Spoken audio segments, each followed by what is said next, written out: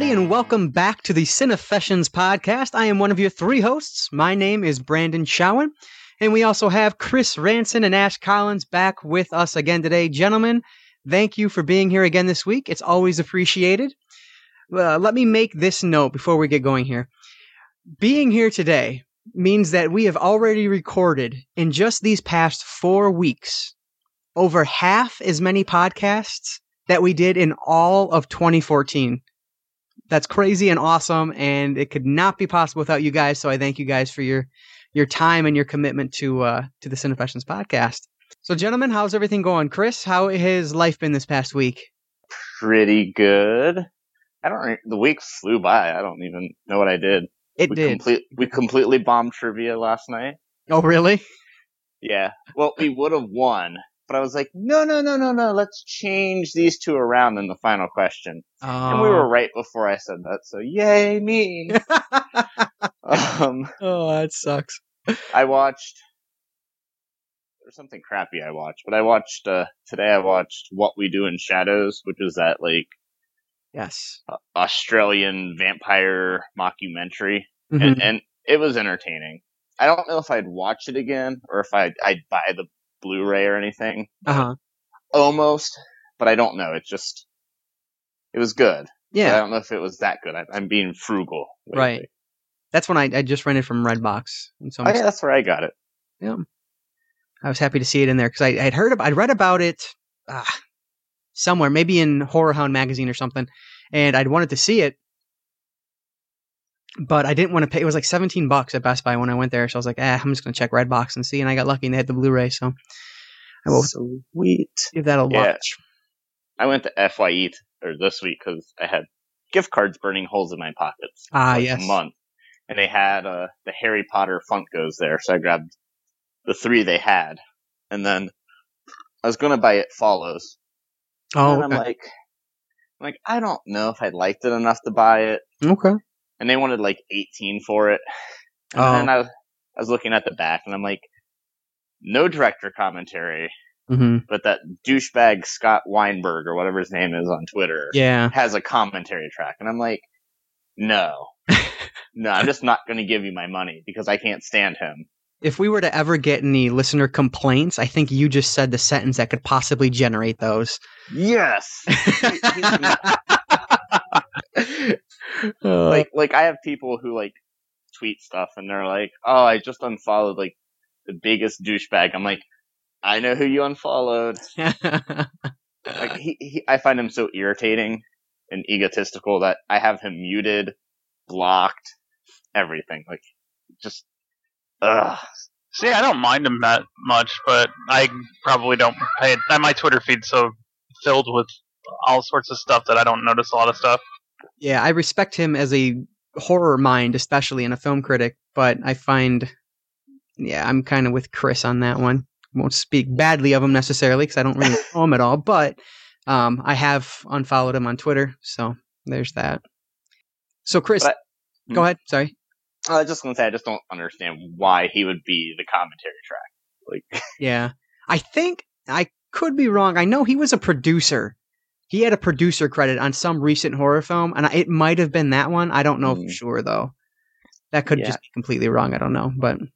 I'd still rather hear the director, elaborate, especially, because I know Ash watched it recently, and not to ruin it for you, but the entire finale just kind of... it just starts, they do their thing, and I'm like, I don't know how we got from this point to that conclusion that this really stupid idea is going to work. Okay. Yeah, I haven't watched it. I'm hoping I'm going to watch it either this weekend or this coming week here.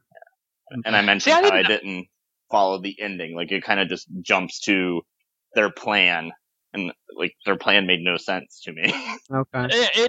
I thought their plan made sense. It's just there are a lot of holes in their plan, so the very ending is kind of ambiguous. So I kind of like that, but the build up was pretty. I love the soundtrack.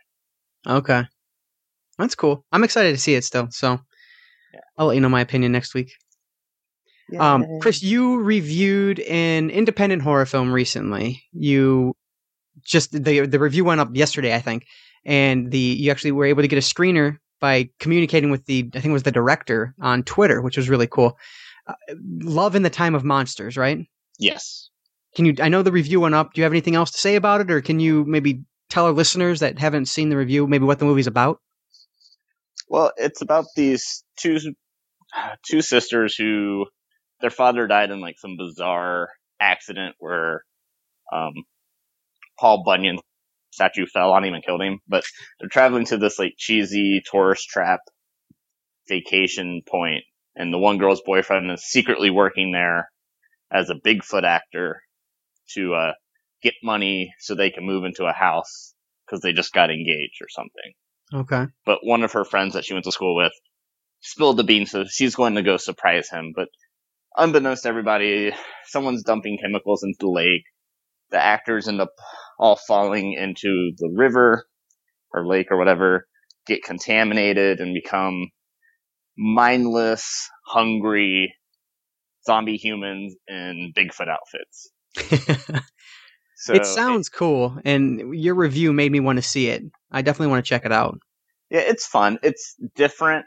It wasn't as fun as, Zombievers is just its own thing. Yeah. So the communication with the director was like, we have the same idea and kind of do. Mm-hmm. But this one was just, they're aiming for like the pure camp because it's, okay, limited budget. And right. So one of the bad guys gets like, one of the Bigfoots get like electricity powers or something. So they have this really bad CGI, like lightning field around them. And that's awesome. It's so bad that it's awesome. Oh man. Yeah, so it sounds interesting. So what about you, Ash? What have you watched this past week or read or done, whatever? God, well, we ended up renting a bunch of movies. Like a bunch of movies. So let's see. What have I seen this past week? We rented It Follows. Wife hated it. I loved it. Let's see. We rented Annabelle. We both liked that one. Okay. It was a little predictable toward the end, but it was pretty good. Jupiter Ascending, which I liked a lot more than I probably should. Yeah, my wife would have liked it better if Channing Tatum wasn't the lead guy in that one. Okay. She just doesn't like Channing Tatum. Gotcha. I usually don't either, but I liked him in that. I finally watched Interstellar, and I gave it a solid meh rating. Which is exactly what I thought I was going to give it, just because it's like the last act is just like, really? We're going with this? And then I watched, we rented Curse of the Wishing Tree, which I had never heard of before, which was better on a second viewing, because I wasn't paying enough attention the first time we watched it. Yeah. Because I was taking care of her, and she kind of passed out in the middle of it, and then I kind of zoned out. But yeah, the second time it was better. It has a problem where it's kind of an indie film, mm-hmm. So it's really dark when they shoot at night. I don't know why they can't invest in like proper lighting. Yeah, they have a budget to leave them alone. But they can't invest. So for whatever reason, indie films seem to not invest in enough lighting at night. So there's parts of it that are just way too dark. It's like, okay, I understand it's at night, light it up a little bit. Mm-hmm. Watched Lazarus Effect today. Okay. Which I thought was okay. It was about what I expected out of it, just from the reviews I read. But the one I absolutely loved was Ex Machina. That was fantastic. That was everything that iRobot should have been and wasn't. So, yeah, definitely recommend that one. That's cool. Let me ask, where are you renting these movies from? Are you getting them online or from a store? Family Video. Family Video? Yeah, they're the only in town. Well, there's a Redbox in town, but the Redbox is just too much of a pain in the ass where they've got them located at both the Walmart and our Kroger and stuff. So it's like whatever. Like right. Kroger's set it out in the middle of like their entryway, so it's like you have to stand outside in the baking sun or the pouring rain if you want to get anything out of there. And then Walmart's got theirs like right in the entranceway, and it's just okay. But then the Family Video is just down the street from me. So that's cool. Yeah, that's where I used to work. Family Video. Woo-woo. Yeah, We would be rating Netflix, but we don't have. She's been upstairs most of the time, so we've just been the upstairs TV. We don't have the PS3 and stuff upstairs. Oh, okay. There's no Netflix streaming, so Gotcha. we're just like, we'll just rent a bunch of movies that we know weren't on Netflix yet. So Very cool. Yeah, so you watched a ton. That's awesome. I didn't watch much of anything this week. The only media related thing that I can recall doing this week was reading, and I have to say thank you to Chris. I read the volume 1 of Injustice, the graphic novel that Chris was talking about last week, and it is absolutely fantastic. Like Chris said, the writing is excellent, the art is beautiful, the characters are they're so well written. The story itself is awesome. I have never really read like a Justice League before, so I've never gotten all of these characters on the page at once. And it is so cool.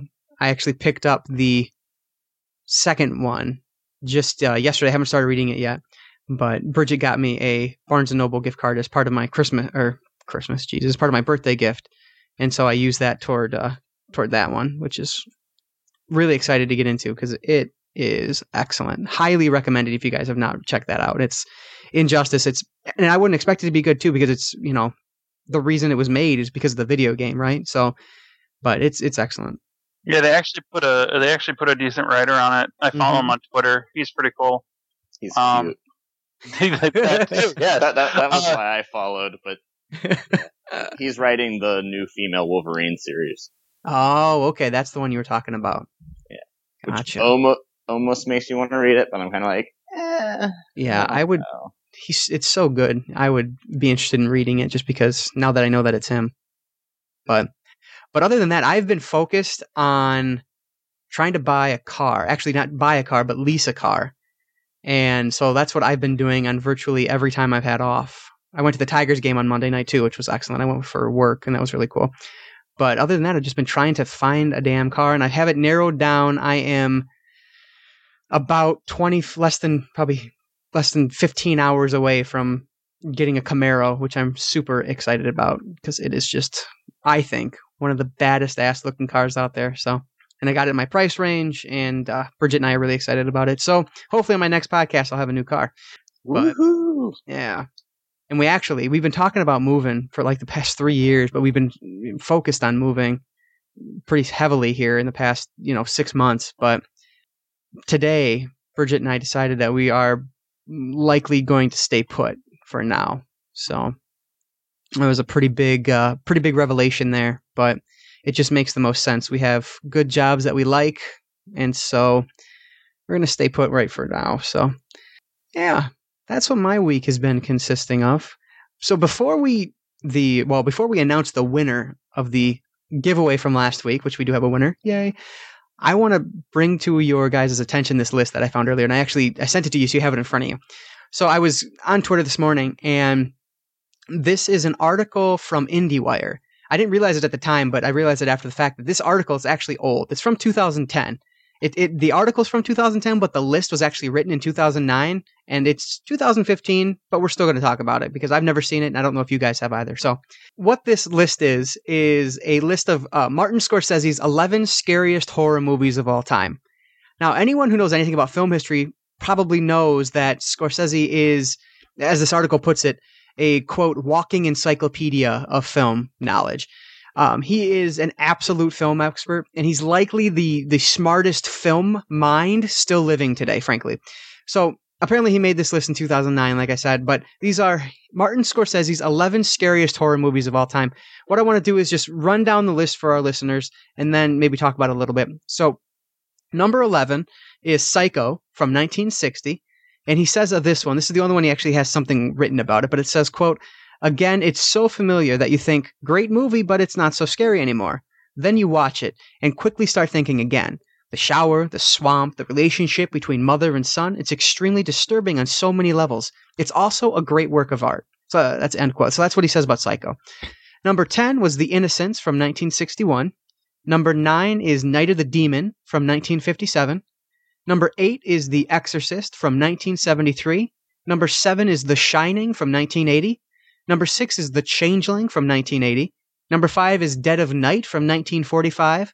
Number 4 is The Entity from 1981. Number 3 is The Uninvited from 1944. Number 2 is Isle of the Dead from 1945. And Martin Scorsese's number 1 scariest horror movie of all time is The Haunting from 1963. So a couple things stand out to me in this list. One of them is the fact that the latest film on the list is 1981. So there's nothing that came out later than 1981. So that's interesting to me. If you look at the decade breakdown, the 80s have 3, 70s have 1, 60s have 3, 50s have 1, and the 40s have 3. But the number 1 most fascinating thing. Now, I consider myself a pretty knowledgeable horror fan. Obviously, I have a ton of blind spots, but this list is very humbling because of the fact that I've only seen 3 films on this list, which just blows my mind. So now, of course, making it my mission to watch through the list so I have a deeper understanding of why he considers these the scariest horror films of all time. But let me ask you guys, Chris, looking through that list real quick, how many of these have you actually seen? 4. 4 of them. Okay, what about you, Ash? 5. Wow, okay. So I have 3. You guys have 4 and 5, so it's not that big of a difference, so I don't feel so bad anymore. But yeah, it's interesting. Is there anything on this list that stands out to you as why is this on this list, or something that stands out as, yes, I agree 100% that should be on this list? One of the things about this list, though, none of these seem like low budget, get your hands dirty horror. Everything here seems like either big budget or studio made, or this director that did this has been around for a while. Right. None of these are really, like, there's no Sam Raimi on here. There's no, are you kidding me? There's no John Carpenter on here. There's no, I don't know. Yeah, it's an interesting list. It's interesting. Not having seen quite a few of these, I can't. Yeah, it's just just the ones that, like, The Exorcist, The Shining, even The Haunting to a degree, The Psycho definitely, and The Entity were all. They had money behind them and studio backing. They didn't have a bunch of guys going out and trying to make a horror movie, or granted, one of the ones that I would have had on this list would be John Carpenter's The Thing, which granted was a studio film at the time, but it had virtually no backing. Like, he just kind of, he made it on the lot, but they didn't interfere with it. Mm-hmm. I don't know. It just, there's some I agree with, but there's a lot of this is just these would be kind of like the glossy horror. I don't know. And one thing you bring that the glossiness of that, but one thing that I think of when you say that is the fact that these are the types of films that he's making. Scorsese's making glossier films. Even Mean Streets or Taxi Driver. Sure, they're gritty, but they're still that you can clearly tell there's money behind them. And these are Hollywood films. These are studio films. Well, not Hollywood necessarily. He's very a New York director, but still, that's what his mind is. You know what I mean? That's what he sees, or that's what he makes. And so I could see why kind of these are more that style, just because that's what he does also. Right. Yeah, I agree with that, but I don't know. I don't know. Yeah. What about you, Chris? Any opinion on this at all?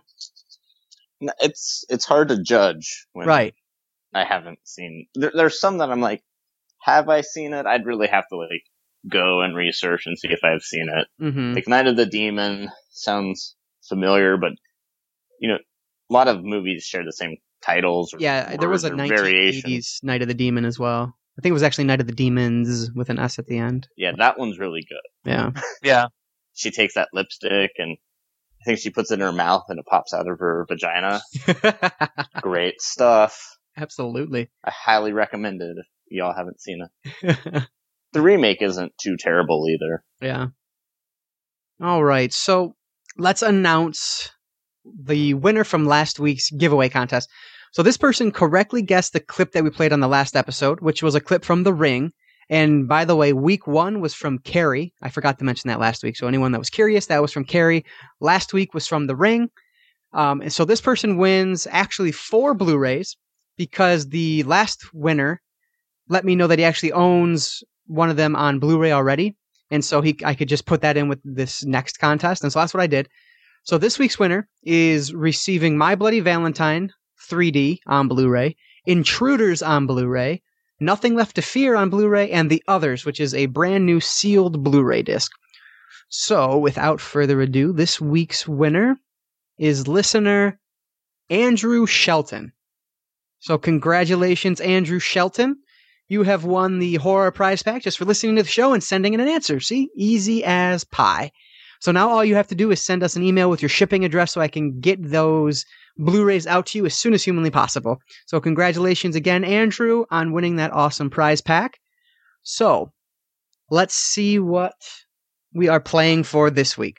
So this week there is a triple Blu-ray pack, a triple feature Blu-ray pack that contains Commando, Predator, and The Terminator. So it's an Arnold Schwarzenegger triple pack. So if you can guess what this clip is that we're about to play, and then send me a correct answer to contact@cinefessions.com or DM me on Twitter @Simon1, you will be entered in for a chance to win that Blu-ray pack. So what I do is all the correct answers are placed in a random drawing, and then one winner is chosen at random to take home the prize. So again, this week's prize is a Blu-ray triple feature containing Commando, Predator, and The Terminator. So it's basically all the Arnold you can handle. Now this is all in one box, but it does have one Blu-ray for each film. So it's a pretty solid release that you can nab for free. All right, so here is this week's clip. Now we're going to do something extremely fun. We're going to play a wonderful game called Who is My Daddy and What Does He Do? Yes? Is your daddy a fireman? He's probably big. Is he a wrestler? Is he a basketball coach? No. What's the matter? I have a headache. It might be a tumor. It's not a tumor. It's not a tumor at all. Excellent. So again, all you have to do is tell us what clip that movie is from at contact@cinefessions.com or DM me on Twitter @Simon1, and then you'll be entered in for a chance to win the Arnold Schwarzenegger triple pack Blu-ray set. All right? Easy as that. All right, so now let's jump into the reason we are here. Scream Episode 4, entitled Aftermath. So Aftermath actually picks up exactly where the last episode ended. We're still at the police station. Emma is outside crying. It was very Halloween too, right? It picks up exactly where the first film ends. Audrey and Noah show up, and Emma decides that she needs to find out who did this. Okay, so one thing that stands out to me in this opening scene, which was a bit disappointing on one end, Noah comes running up. Noah's girlfriend, right, was just murdered in cold blood, and he was on the phone with her watching her die.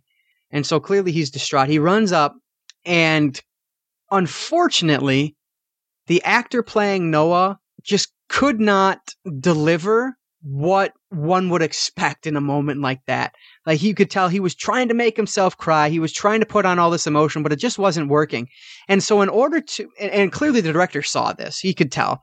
And so in order to kind of hide this, they use a lot of editing tricks, right? They were like jumping back and forth between different characters. It was kind of awkward how much editing was done in that small scene, but it was all just to block the fact that Noah really couldn't commit to the death of Riley, which I thought was disappointing. Did you guys notice that at all? Yeah, well, now that you mention it, yeah, but the scene was really, they were trying to fast pace it, it seemed, to jump right to the burning car, which is what I thought they kind of did anyway. Yeah, I think it was definitely that. I think the writing would have led to that too, but the part that just kind of stood out to me was the awkward editing in order to try to edit out as much as Noah's face as was humanly possible. That's what I saw anyway. And if you guys didn't see it, that's fine too. But that's what I noticed in that opening scene. Yeah, I didn't quite pick up on that, but okay. my first note is terrible acting 101. And because it's the next Turtle. scene with Brooke and what's her name? Brooke and Emma. And they start crying. And it's clear they took lessons from Kristen Stewart because neither of them can pull it off. So they both awkwardly cover their faces in some weird group huddle together and sob. And I'm like, no. I don't know. I got to disagree. I thought Emma handled the emotional scenes really well. Brooke, on the other hand, and that's in the scene that you're talking about, which is like pretty much the next scene.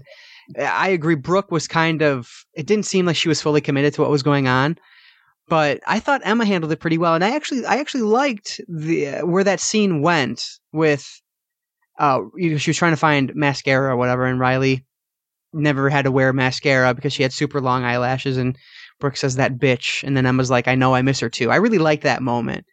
Yeah, I did like that scene too. That one I think was a better scene than the one with Noah and Aubrey. Right. Actually. Yeah, I agree. It's just that whole covering in the face, the sob. See, honestly, I don't remember that. I watched every episode twice, and I just don't remember that happening. I mean, I'm not saying it didn't. I just don't remember it. It doesn't stand out to me. Well, I was snarky. Yeah. At the start of this episode. Gotcha. There was a really cool crane shot that the director used, and when they were looking at the burning car, Tyler's burning car, what they think they're about to find is Tyler's body, right? And there's this really cool crane shot that lifts over the car and kind of goes over the whole scene and then pulls back. I thought that was really well done, which it always surprises me when I see something like that in this TV series, because every so often there's a shot where I'm like, damn, that was a really cool shot. And that was just one of those moments. So we have the police find this mask, right? The Brandon James mask, which one of my notes was that Brandon James mask just not have the same ring as Ghostface mask. It just doesn't sound as cool. But they find this mask near the car, which obviously is going to play into effect a little bit later when the sheriff is talking about the case.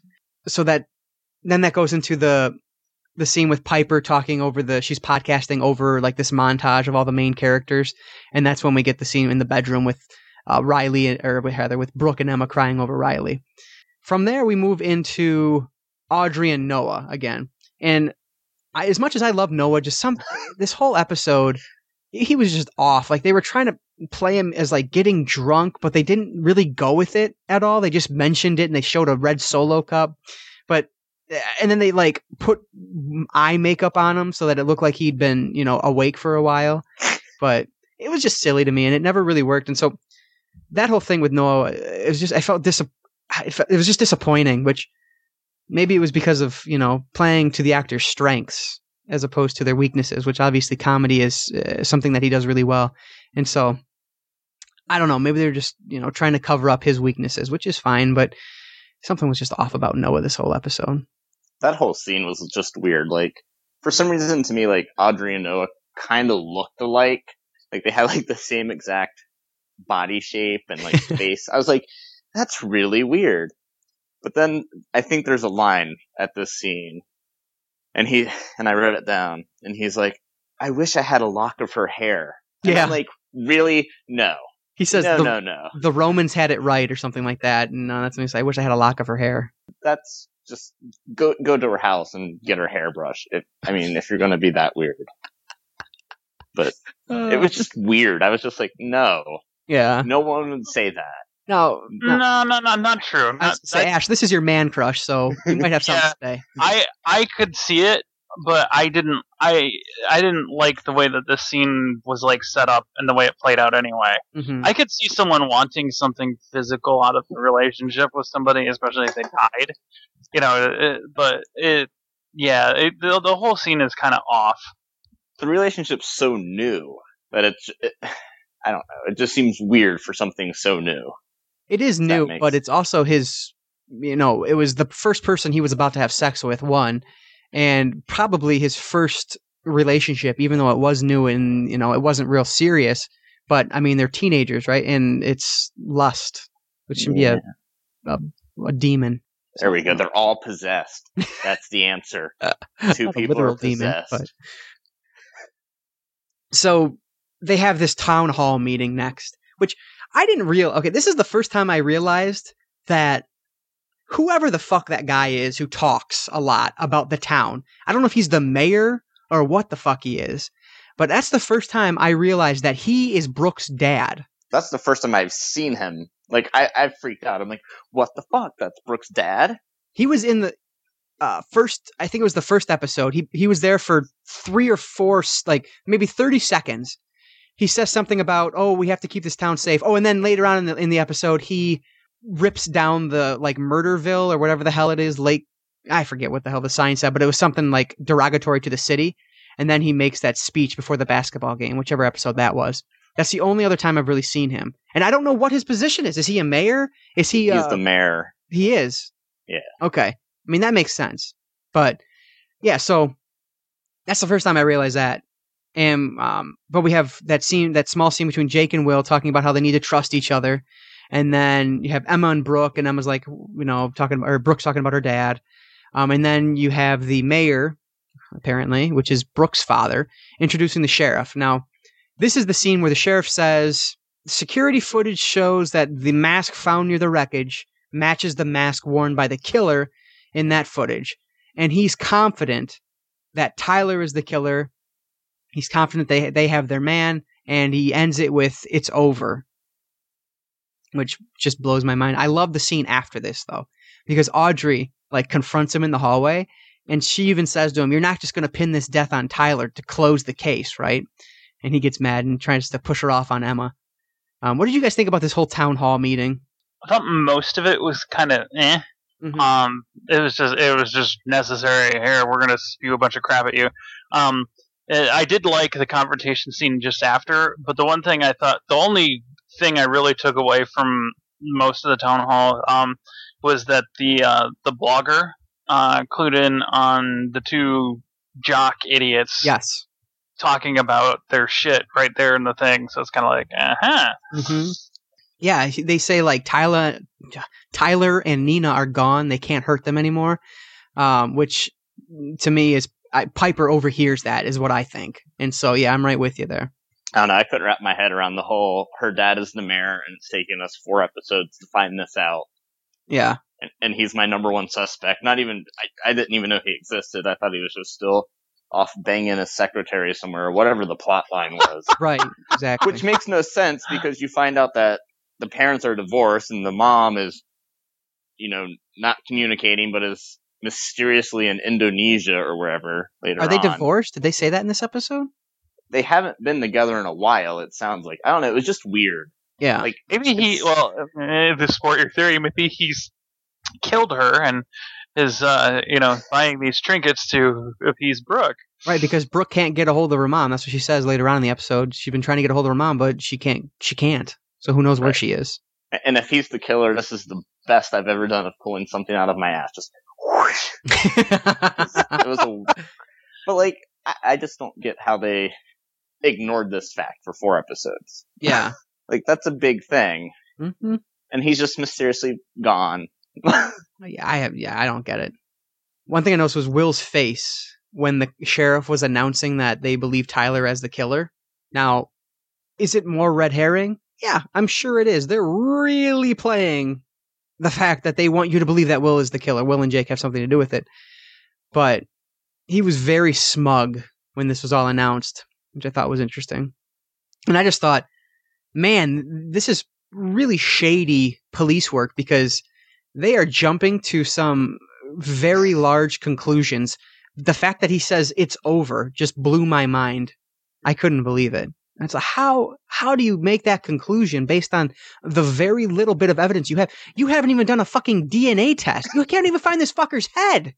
You don't even know that you don't have his head. It's just like, this is the worst fucking sheriff. Well, that was my favorite part, because one of my notes is she mentions that they can't find the head and that they're still dragging the creek. And all I'm thinking is, that fucking creek was dry, from what I can remember. It didn't look like a creek to me. You're right. It was completely dry, and I'm like, dragging it for what? Right. Because there's no water. That's a good point. Well, I mean, there's that, but then you also have to remember this is the same sheriff that, knowing that there is a killer out who probably wants to kill these 2 girls, didn't leave a fucking officer at the police station last time and got her killed. So, Did you guys notice that 2 characters were missing this entire episode? No. Which? The teacher never shows up. Oh. And Kiernan or whatever. Son is. Okay. Yeah, no, I didn't even notice. I didn't either, but they're both in the preview for next week. But it's weird that they wouldn't be in this episode. Like, they're like two big suspects. Mm-hmm. And they're just not around. We didn't have time for them. Because you would think he would be kind of like, oh, I'm so sorry that Riley is dead. Let me console you and, bang you. Right. Like any good, not boyfriend would do. Mm-hmm. But no, just not there. Doesn't exist. Needed the week off. Right. It was just weird. Yeah, I don't know. But like I said, they're both in the next week's preview. So it'll be interesting to see where that goes. But we'll talk about that at the end, I guess. So from the town hall meeting, we go to the morgue, which we already talked about, and how they don't have a DNA match because they can't find his head. So then we move to the coffee shop. Will shows up. Oh, wait. Hang on. I have a note. Yes. The autopsy. I absolutely loved the Jaws reference during the autopsy. When the sheriff first walks in and they're looking over the body, he makes a mention of, we need to make sure, we need to ID this body so that we can get the beaches open. Yeah. Or something along those lines. Yeah, but that's awesome. Yeah. I was like, that is fantastic. Oh yeah, that was good. I completely forgot about that, but I caught it on my second time through, and I was laughing at it. So we have the next scene is the coffee shop, and Will's back. Boo, and that just a silly scene to show that they're friends now. And then Brooke calls, and we switch over to Brooke. Brooke's trying to shop for nail polish for the funeral. yeah. And as she's doing that, she gets this text. And the text is a link to a poll, which says, who would you rather see on the chopping block? And it has two pictures crossed out already, Nina and Riley. And it has the two in the middle, Emma and Brooke. And so basically, who do you want to see dead? And Brooke is in the lead, like 347-2, something obscene. And so this kind of puts into motion Brooke's character arc for the rest of this episode, and the fact that she basically realizes that she's a piece of shit. She feels bad about Riley because she left her for a booty call that didn't even show up, and she just doesn't want to be that person, is what we find out as this episode continues on. So then we go back to the coffee shop, and Piper, the podcaster, and Emma are talking, and this scene is Piper putting doubt into Emma's mind, which I don't know if it was really necessary because Emma's mind was clearly had doubt in it already. But this, I guess, just makes it even more so. I did like that our blogger friend is actually smart as hell. She's actually really smart and is proving to be nothing like Gale Weathers. So while she it's like, oh, well, she's Gale. She's playing the part of Gale, but she's nothing like Gale. That's interesting to say great. That. Yeah, because Bridget said that exact thing. She's like, she's supposed to be Gale Weathers, but she's not really like Gale Weathers because she's not the ruthless investigator that Gale Weathers was by any stretch. And it's so obvious that Piper is the Gale Weathers character, but I never really connected it. I never even thought about it until, Bridget mentioned it when we were watching this episode. But you're right. She's clearly the Gale Weathers character, but nothing like Gale Weathers in terms of her personality. So that's interesting. So the next scene is Emma getting home, and she gets this package in the mail. And it turns out to be the yearbook from George Washington High, class of 1994. And it has a bunch of pictures in it that are all cut out. And the pictures that are cut out happen to be victims of Brandon James. And then the last one is her father's face scratched out, who's obviously the only male survivor of Brandon James' attacks. And the red note inside says, "The truth lies where the mask was made." Now, of course, this is going to prompt the whole second half of the episode. So Emma shows up at Noah's work, which apparently Noah doesn't have a home. He just stays at his place of business, like his work, all day long, which is kind of strange. But well, he made the comment he didn't want to go home. Yeah, and he'd just been staying there.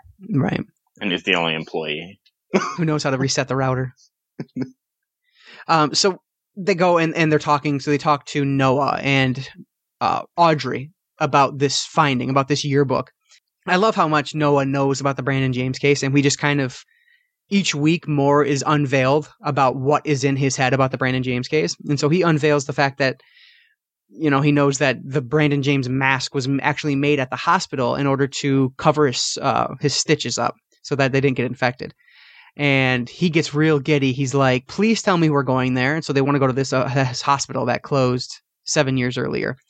And the girls say, no, we're not going. And so he leaves to go play video games. And then the girls are talking, and they make the decision that they're going to go to the hospital to figure out what's going on. And you can see Noah kind of watches them leave out the corner of his eye. They should have just taken Noah. That was one of my notes I wrote down. It's just like, no, we needed that surprise later on. No, Obvious surprise. I know. See, it was so obvious. It could have been anybody else. They could have brought Noah, and then we could have gotten surprised by, like, Kieran, or Kieran, yeah, is it Kieran or Kieran? Kieran, yeah. Yeah, I forgot his name. He's gone for an episode. Right, exactly. Done. He doesn't exist anymore. Yeah, they could have done other things with it. Plus, why would you not take the Encyclopedia of Brandon James with you going to the fucking hospital to look for, information? I liked her line, the reason why she didn't take him. She was like, hell no. He'd be like a 4-year-old at Disney. He'd have to have a leash on him. I thought that was hilarious. But, so, from here we go to the police station. I kept writing police office when I was taking my notes because I could not think of the goddamn word police station. So I have police office written all the time. It just sounds ridiculous. So anyway, so we have Sheriff and Maggie talking about the fact that Rachel's family wants to sue them because basically they've done a shit job with the investigation. And Maggie says that she has her back. And that takes us over to Brooke's house. We talked about this a little bit earlier about where's the mom? I have no idea, blah, blah, blah. Brooke can't get a hold of her. And at this point, it's very clear that Brooke has no relationship with her father, virtually at all. And it's just kind of, whenever they're on screen together, it's awkward. And later on, there's a moment where it's a later scene where she's sunbathing, and the dad comes up, and he puts his hand on her knee. And I'll be damned if I didn't get like a gross vibe right then, because it was creepy. I don't know what the fuck it was about the fact that he put his hand on her knee. It was just so awkwardly placed. You could tell that it was just uncomfortable. And I was like, please move your hand from her knee. This is not working. It was really strange. It was just... Yeah, I marked down that her dad is kind of an unintentional creeper. Right, exactly. Just between this convo and what happened later. Yeah, he really is. I'm glad I'm not the only one that saw that. So next up we have Will and Jake, and they're outside of the school. We found out that he got into Duke, but he didn't get a scholarship, so it's going to cost him like $63,000 to go there, and his dad won't co-sign for student loans for who knows what reason, just to move the plot forward, I guess. And so Jake brings up a way to make fast cash for tuition, and he says that they can finish what Nina and Tyler started, and they talk about blackmailing some guy. And so now that's a revelation to us, right? I've never heard anything about blackmailing somebody before. So we know now that what Tyler and Nina have been doing was blackmailing somebody to get money. And so now Jake and Will want to take over. I thought that was pretty revealing. I was very surprised. I thought I had no idea that that's what it was that they were talking about in past episodes. So. Yeah, and I even wrote down, using the fact that he has to pay for his Duke education is a bit silly in order to get his character into the game, but I still think it works all right. I can go with it well enough. Yeah, I still just glaze over as soon as I see them on screen together. I'm just like, ugh. But I mean, we know who they're blackmailing because it's pretty much revealed. Yeah. Yeah. My notes every time these two show up is another jock scene. Fuck these dudes. I really don't like either of them. They're just eh. Yeah. It took me my second time watching it to realize who they were blackmailing. Because that scene I was talking about where the mayor puts his hand on Brooke's leg, his daughter's leg, and he gets that text message that says, it's time for another $100,000, time for another $100K. I'll get you the GPS coordinates. And then it hit me that second time that, oh, holy shit. The person that they're blackmailing is Brooke's dad. And I thought that was interesting. But I completely missed it on the first time through. So that went right over my head. But, so now, I'm curious what they're blackmailing him about, because we know he's banging somebody. But Brooke tells everybody, so... Maybe they know he killed his wife. There it is. I doubt it. They know he killed his wife, and so he's trying to, because he doesn't know who's blackmailing him, so he's trying to pick off the students one by one so that he won't be blackmailed anymore. See? Yeah. But anyway. More fuel for Chris's theory. Exactly. Exactly right. So, I was really annoyed also that they didn't take Noah with them when they went to the hospital, because that's our next scene, is the two girls at the hospital. So one thing I noticed in this series is that they'll have this shaky cam appear every once in a while, and it'll be kind of like behind bushes or behind a wall. And so it gives the viewer, at least me, the impression that someone's watching them. But nothing ever really comes of it. It's very Pretty Little Liars, which they make fun of in this episode. I know. I was like, man, you can make fun of Pretty Little Liars all you want, but I still think it has a stronger script and a more engaging story so far than Scream does. So make fun of it if you want, but step up your game. So I'm saying. I know, but you didn't see Pretty Little Liars this week. Mm-mm. But Spencer has been taking pot.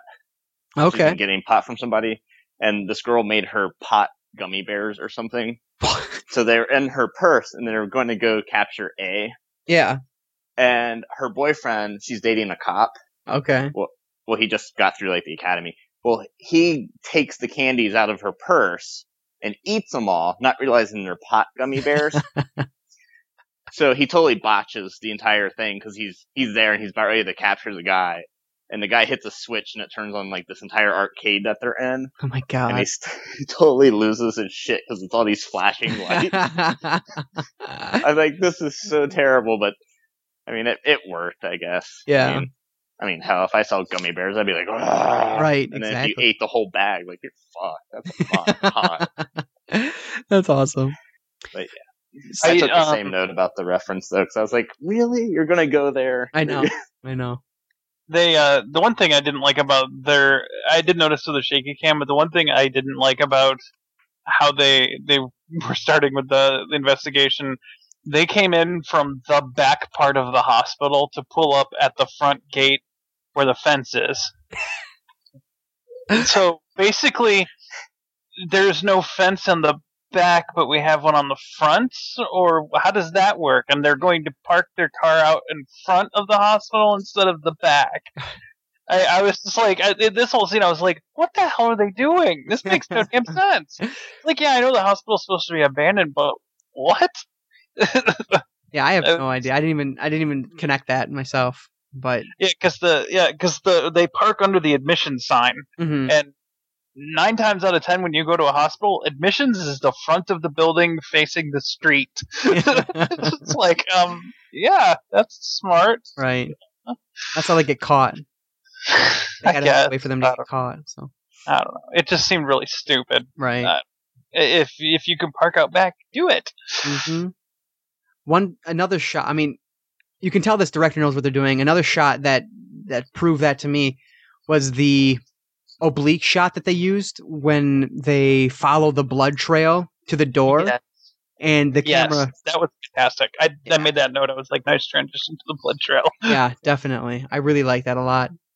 And so another thing I like was because we go to the lair next. Well, pretty close to next. And after we find the pig with the heart, this butchered pig with the heart taken out, which is clearly the heart that was sent to Emma's mother earlier in this season. So they find that, and then they keep walking, and they see a room that they turn the light on, and there's all these Brandon James X-rays on the wall. And then they go into the next room, and they hear something. And what is it? There's a person watching, obviously. I even wrote down before it happened that it was clearly Noah, and it obviously was Noah. It was the stupidest try to scare the audience ever. But yeah, I have the same note. Obviously Noah. Right. In comes Noah. Yep, called it. Yeah. I wrote, that is clearly Noah, and then I put ... and I was right. Yeah, so at least I don't know why they did that. What a waste of time. But I really like the lair itself. Like, it looks staged. Like a lair? Yeah. It looks like it's supposed to. You know what I mean? Like, it looked really cool. So did you look at the x-rays by any chance? I mean, not closely, I guess. I saw like of his skeleton, or his skull mostly. There's one that looks like a baby fetus. Oh, really? Yeah. So I don't know if they're just stupid. Yeah. And just took like random pictures, or if it's implying that he had a kid.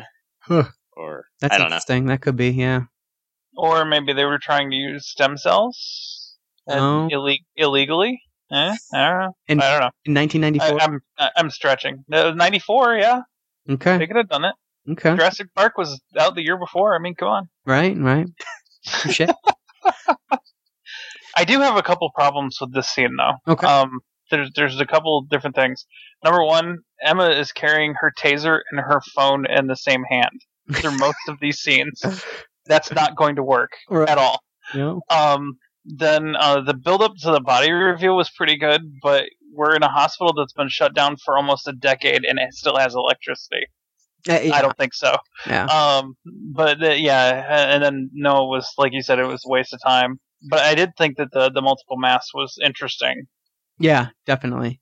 Yeah, and then they continue on and they actually find another room, Nina's laptop, and the background on Nina's laptop was so like morbid and awesome. I loved it. I don't know if you guys noticed it. It was like a chick in handcuffs with like this really weird, I don't even know how to describe it. It was like strange painting on the background. It was really interesting. That was cool. And so they noticed that. Yeah. They find this file on her computer that's like something about her friends or whatever, and they try opening it and it's encrypted. There's a password, and so Noah says he can open it, but he needs time, and then somebody's coming again using the same thing twice. And so someone's coming again, right? And so she's like, give me your SD card from your camera. I'm going to stick it in here and copy the files over, and then Noah can encrypt it later on. And so, how much time do you have? Oh, the time's 10 seconds, blah, blah, blah. And they pull it out and they leave. They start running away. But then they notice that there's a Brandon James mask up on like the top of one of the shelves. And they pull the mask down, and what falls down on top of them is Tyler's head. I thought that was pretty cool. What I didn't think was cool was the three of them staring at the camera and screaming as they went to a commercial break. I thought that was silly as fuck. See, I love that, though. Oh, man. I thought that was fantastic. I thought it was so dumb.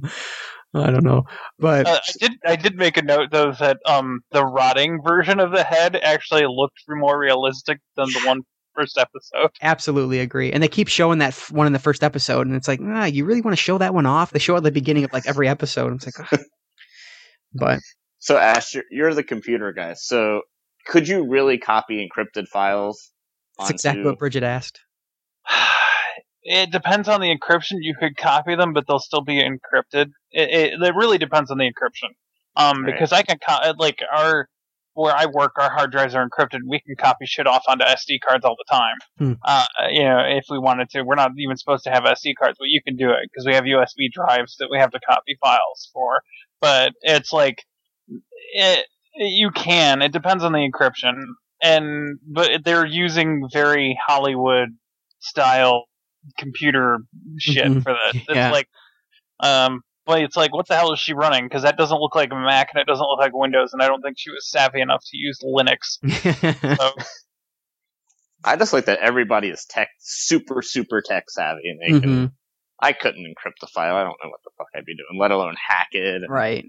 Set up secret webcams and just to jump back a few moments before, there was that reference of the voice recorder changer thing. Yeah, my $1.99 app. That. Audrey says it's a $1.99 app that they use for Rachel's zombie movie. So, and she sounded exactly like the killer. So, I mean, that gives credence to the fact that it could be male or female because she was able to sound just like the killer. Why couldn't somebody else? So from here, they run out of the building and they're caught by the cops. The sheriff shows up and they throw them back to the police station, not the police office that I have written down. And the sheriff's trying to figure out why the kids were in the hospital. And, why didn't you bring it to me once you found it? Yada, yada, yada. And she's like, well, because we brought the last thing to you didn't go so well. And her mom says, that's not fair. I'm like, are you fucking serious? That's not fair. They fucking left the police station empty and let a teenager die. Fuck the police coming straight from the underground. A young nigga got it bad because I'm brown. Like, fuck the police. Yeah, that was my reaction too. I was like, seriously? It's like, I know you're the coroner lady, but wow. Right. That pissed me off so much. I liked Brooke's character arc, her progression in this episode. Because it's just, every time she looks down at that pole, I just feel sad for her. I feel bad, Clearly, she is not very well liked, which is her own doing, obviously, but she decides that she is going to change. She wants to change. So after she has this awkward conversation with her dad, where she's in the bikini, and her dad gets the text from Will and Jake, presumably, that they're blackmailing him. Then we have Brooke sitting beside the river, and there's this cool music playing in the background. I really like that scene too. And Will comes up, so it's that scene was great until Will comes up. Sorry. See, I didn't mind the scene, but my favorite scene last week was fucking Will and Brooke too. So I didn't mind this one either. I thought it was another scene that was well done and showed why I like why I like Jake a lot more than I like Will. And so this is when she decided. I liked it all the way to the very end where the music's playing and then it kind of pauses for a half second. You hear her say thank you, and then it continues and we change to the next scene. I just thought it was a really smartly put together scene. I liked it. One thing I noticed here though is Brooke's age, the actor's age, is starting to show a little bit to me. I don't think she looks. I mean, she does look a little bit older, but I think she's been playing this character well up to this point where she has at a certain maturity level that I believe she could, I kind of believe that she's a high schooler. But this episode, so much has changed, and it's almost she's almost playing the character too mature in this episode, almost too much. So it'll be interesting to see where it goes from there, if that trait continues or if something happens that brings her back to her normal self. Or she dies faster than that. I'm going to predict it now. She's going to have her change of heart. People are going to like her, and then she'll die. That could happen. That'd be pretty predictable. But it's the ABCs of horror. Yeah, exactly. Best friend always bites it. Mm-hmm. Yeah, she's not one of the big three. Yeah, exactly. Is there a big three, though? Like, is it just Emma? Well, I thought we'd decided, that Aubrey, Emma, and Noah were our three leads. Yeah. Yeah, I guess. I mean, that's what I would say. I mean, they were very heavy in this episode, Yeah, well, it was also all about them doing stupid things. I mean, who else could you put? I think who else could you put as the leads then? Yeah, nobody really. Right. I think that's my problem though. It's a whole school, and we don't have enough fodder. If that makes sense. Yeah. Because I mean, no one dies, and that pissed me off. Yeah, the first episode there was not a death, right? And I'm like, no, you could have given us some terrible flashback, anything, and we got nada. Right. Well, we did get a little head. No, we did. Well, we did that. Yes, we did. The same head we've been getting for 4 weeks, too. Yes, but it was a much better presented head this time. Right.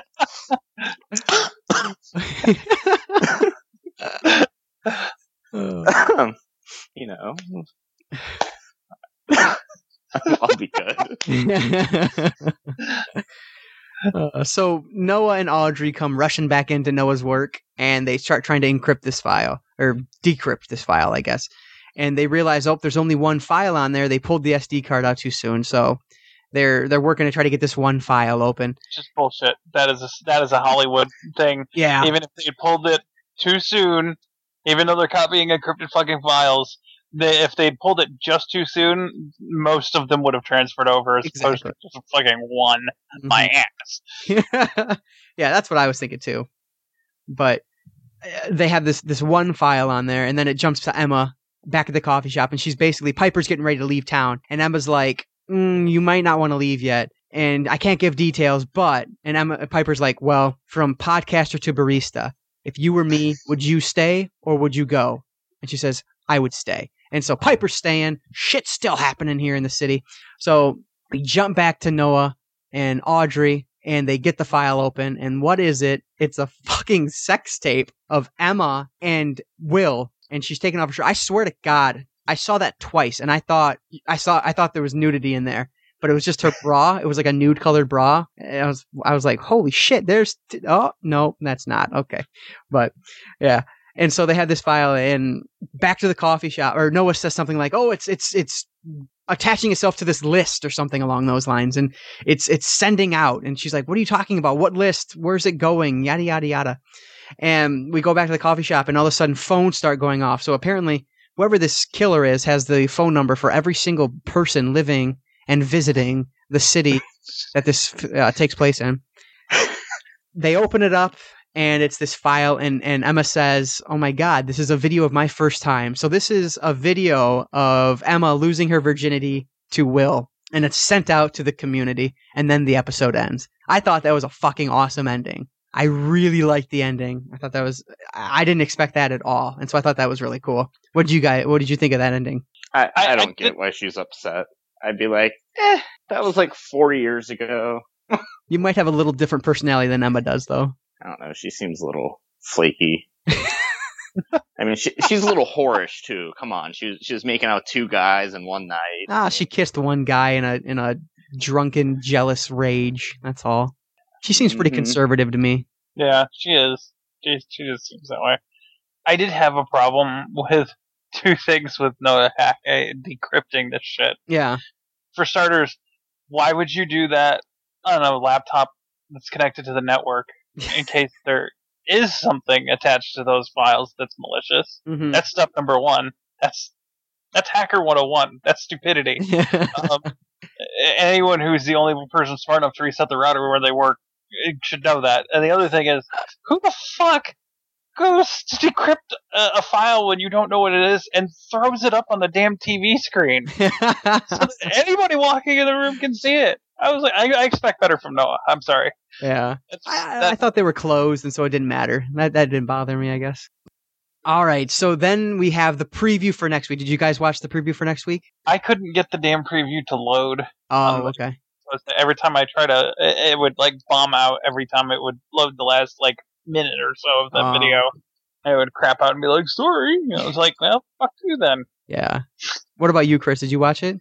I watched it, but I already forgot what happened. Oh, all I know is Mr. fucking Branson. That's my killer, and shit goes down next week. And I cannot wait to see what happens. It looks fucking nuts next week. Kieran, there's guns, there's Branson being fucking nuts. I am genuinely excited for next week's episode. I don't know. This episode was such a buzzkill for me. Like, after, like, slowly getting better, I felt this one just kind of, like, nosedived. Yep, I would agree.